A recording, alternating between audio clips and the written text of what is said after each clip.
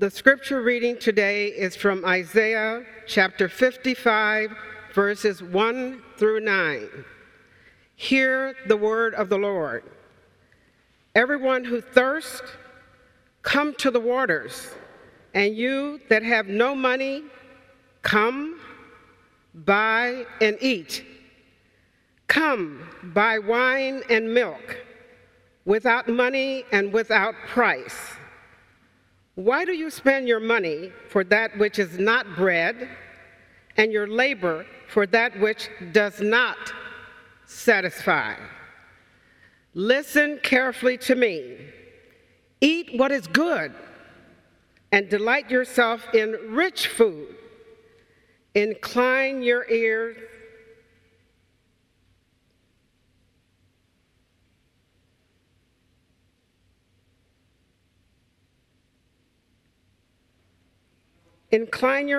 to me, listen so that you may live.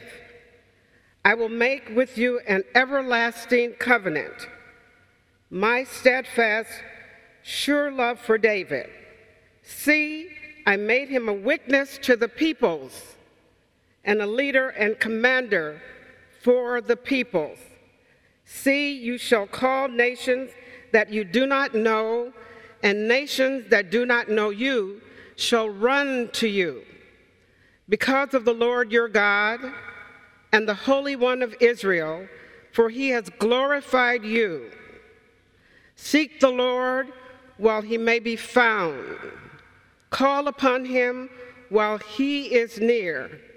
Let the wicked forsake their way, and the unrighteous their thoughts.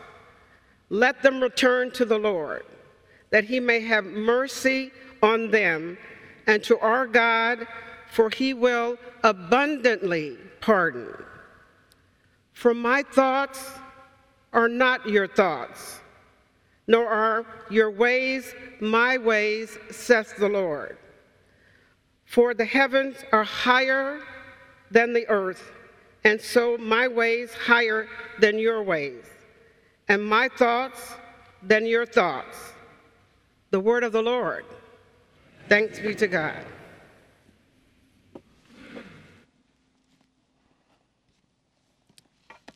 Well, a very good morning to all of you, and it truly is a wonderful opportunity to be here with you. You always provide a very warm welcome, even when it's not July.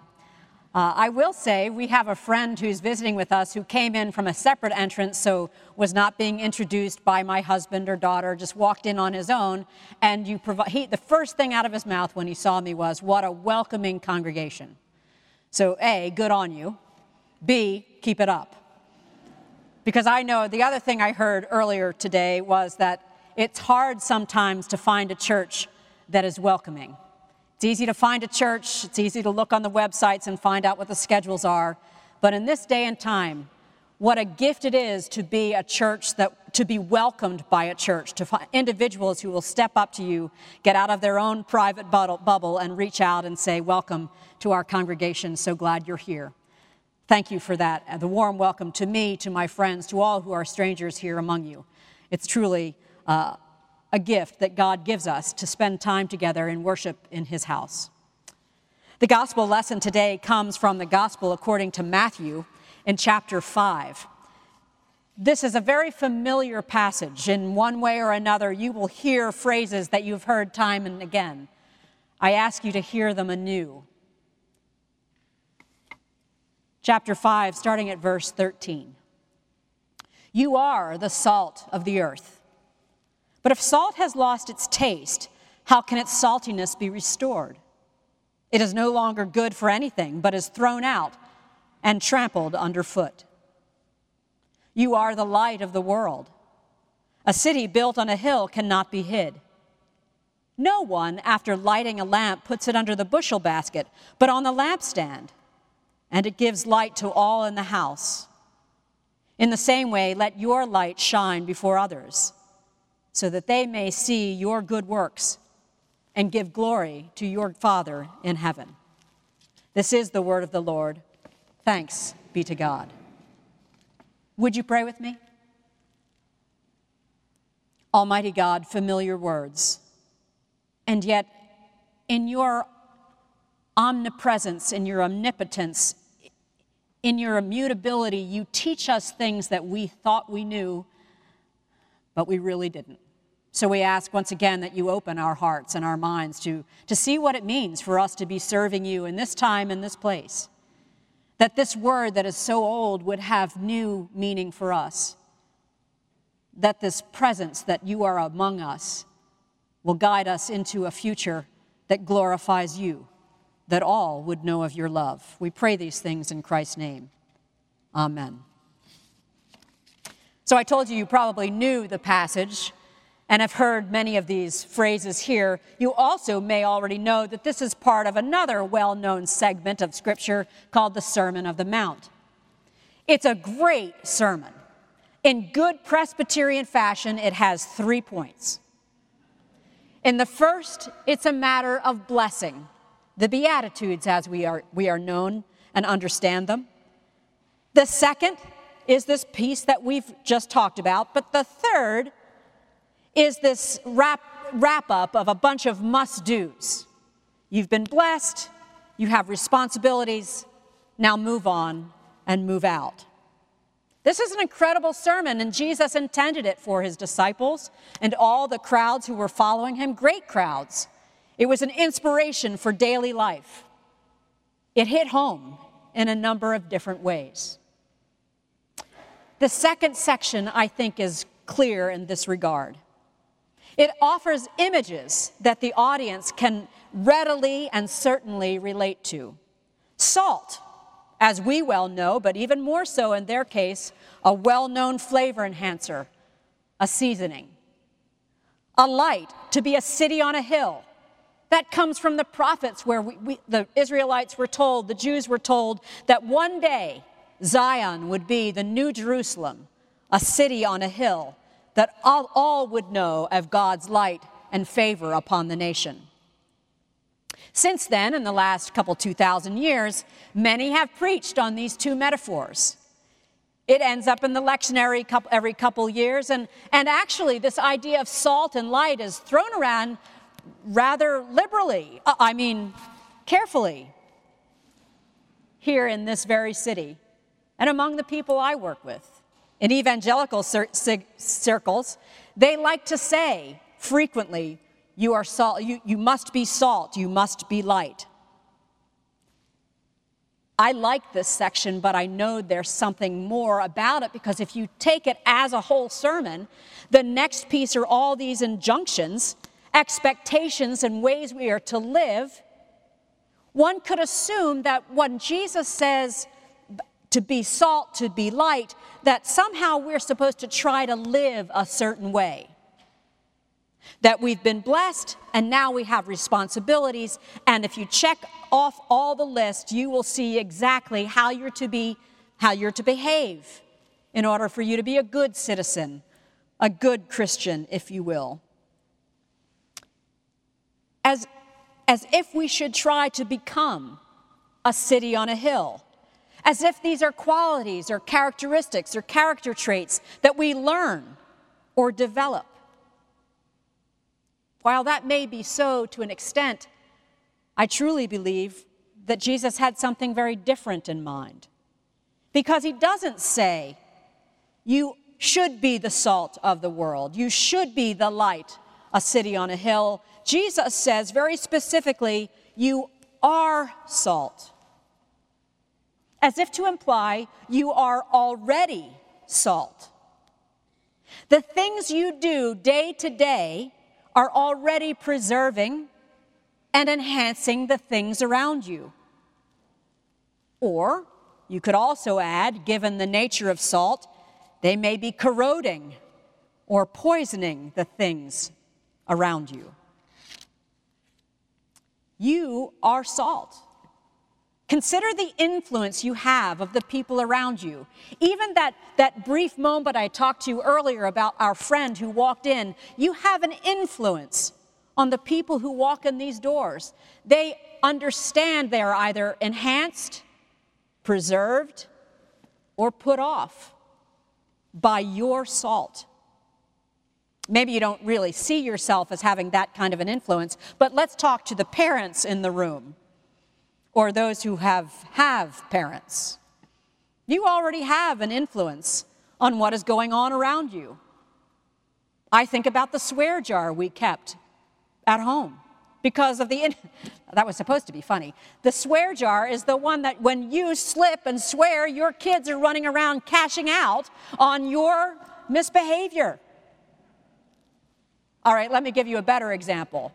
There was a family that got together. They were having company for dinner. And the dad said to the daughter, "You know, honey, I think it would be lovely if you would offer grace tonight for our guests." And the daughter said, well, what do I say? I mean, I can't just use one of those simple prayers. Obviously, you want something more. And he says, "It's all right. Just when it comes your turn to pray, you just say what you know Mommy says." So the time came. Everybody sat at this beautiful table. It's lovely. It's laid out. The guests are anticipating a wonderful meal. The father says, "I'd like our daughter to offer grace for us," and everybody bows their head reverently.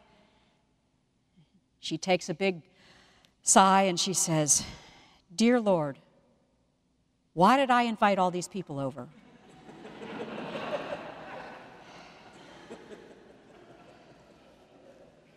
You are enhancing, flavoring, maybe even ruining the things around you. You are salt. Salt was a much more valuable commodity then than we give it credit for now. Truly a flavor enhancer and a seasoning, very important in that time and day, but it was also a preservative. Salt had incredible value in the centuries that preceded us. It just so happened my daughter and husband and I were in Salzburg a couple weeks ago. Get it? Salzburg? It was named because it had quarries where they were able to pull out salt. It became an incredible, valuable trading element. It put Salzburg on the map. It gave them great wealth. And when you think about wealth, how are we paid? We are paid oftentimes with a salary. Where does the word salary come from? But salarium, which means salt money. Have you ever heard the phrase of somebody who works with you, "Oh yes, he or she is worth her salt"? More than just wealth or value, monetarily, salt had a sacramental and sacrificial importance. Moses and the Israelites would add salt to all their offerings as they laid them before the Lord. Later, the Israelites would use words like a covenant of salt, and they would use salt to establish a covenant, a promise, one with another. It was a ratification of friendship, of alliance, of mutual fidelity and concern. If I make a covenant of salt with you, we are bound in more than just what's obvious. It's deeper. If you read into 2 Chronicles in chapter 13, you see that actually God makes a covenant of salt with the people. When God gave the kingship of Israel to David and to his descendants, God sealed that promise with salt. The salt became a sacrament of God's love for his chosen ones. By making that promise, by sealing it with salt, what God was asking of them on their part is that they would live in response to God's grace, and that they then would in kind live lives of grace and serve God in love. Salt had incredible meaning to this audience Jesus was speaking to. And now as we think about this idea of covenant and we come in a sanctuary where the sacraments are before us, we realize that we celebrate a new covenant. A covenant not sealed in salt, but sealed in Christ's blood. And yet the idea of this covenant, this ratification, this promise, is that we celebrate the love that God has given us in Christ. We are bound together in this promise by a love so compelling that in response to this covenant, we are called to respond in kind. with the same compassion, the same grace, the same sacrifice. So when Jesus says to his audience, to his disciples, and to us 2,000 years later, you are salt, what he's saying is that what you do matters. It impacts people. It has influence. It creates a bond. It represents the ratification of a covenant made in Christ's blood. So when we live our lives as salt, what we say or do reflects on that covenant. Or does it? What taste do you leave in the mouths of those with whom you encounter? Are we indeed a testimony, a witness? Are we influencers or flavor enhancers?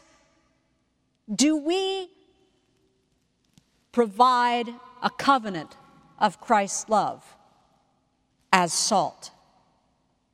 Is that the taste we leave behind? The same is true for the second metaphor. Not you should become the light, or may you be the light. You are the light of the world. You are as a city on a hill. Consider where we find ourselves here in Washington, D.C. A city on a hill. Now, for those of you who are from the West Coast, you're saying, no, San Francisco is a city on a hill.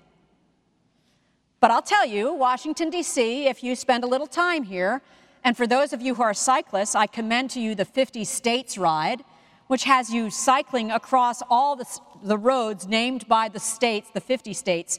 Do that. It's 50 miles, 56 miles, and you will have climbed 3,600 feet. There's a lot of hills here in Washington, D.C. But let's consider just one, the place where I work, the U.S. Capitol. It is on a plateau in the city. It's about 88 feet above the Potomac, arguably one of the highest spots of the city. Certainly one with the most commanding views, and itself easily seen. The Capitol building is another 288 feet. Now, on the very top of the Capitol building, there is a Statue of Freedom. It's 20 feet tall. Subtract that, come right down from the Statue of Freedom to the dome of the Capitol, and in the middle, there is sort of a Greek-like temple structure. It's about 50 feet tall, Corinthian columns. And here's your word for the day. It is called the Tholos. Now you're thinking, that surely has some theological meaning. No, it means a Greek-like structure with a lot of columns and sort of goes around. But let's look at the Tholos for just a second, because within that Tholos is a 6-foot wide lantern. That lantern is lighted when Congress is in session, be it the House or the Senate. There is a light that can be seen across the city when they are meeting together beneath the dome. The fact that the light is illuminated when the nation's lawmakers are making laws that impact the entire country, that in fact what they do and say can very easily have international ramifications. All this provides a rather profound connection to our reading. You are a city on a hill. You are the light of the world. What's going on underneath your dome? What decisions are being made? What conversations are being had? What relationships are being formed? You are a light, a city on a hill. But what does your light reveal? Throughout the Old Testament, God promises to establish a new Jerusalem, a city on the hill. And Isaiah proclaims God will make them a light to the nations. This very profound statement wasn't just meant for those in Jesus' congregation that day 2,000 years ago. You are a light of the world, a light to the nations. Why? that God's salvation may reach to the end of the earth.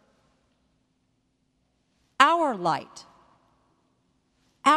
is a light not only to our community, not only to our family, not only just here in this city. Ours is a light to the world, a light to the nations, that all would know of the salvation offered to each one by the sacrificial love of Jesus Christ. You are the light of the world.